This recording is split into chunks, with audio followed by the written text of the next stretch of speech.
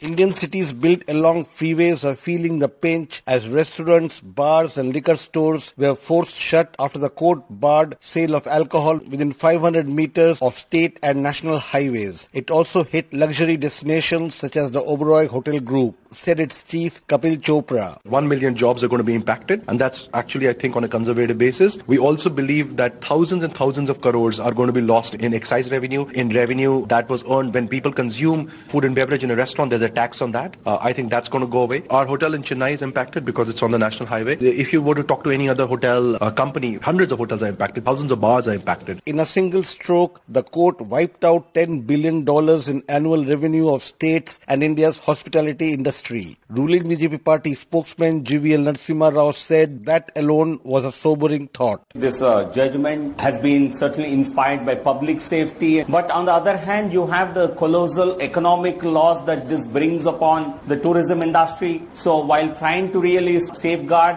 one problem that we are faced with, we are creating a possibly even a bigger problem of unemployment. All the state governments are concerned about it. The industry is worried about it. So how do we try and bring about a balancing act of taking the concerns of the Honorable Court into account, and exactly how do we try and minimize the economic economic impact on the industry? I think this is a difficult balancing act, but it must be really attempted to safeguard the industry, to safeguard employment of millions of people. 146,000 Indians died last year in road accidents, many of them victims of drunken driving. Activist turned politician Prashant Bhushan argued the ban must be taken in good spirits. I am not in favor of prohibition because prohibition rarely succeeds, but innovative ways have to be devised to curb the use of alcohol. The order of the Supreme Court regarding ban on liquor shops and bars, etc., serving alcohol along highways is one such curb which will go a long way. For Newsbreak,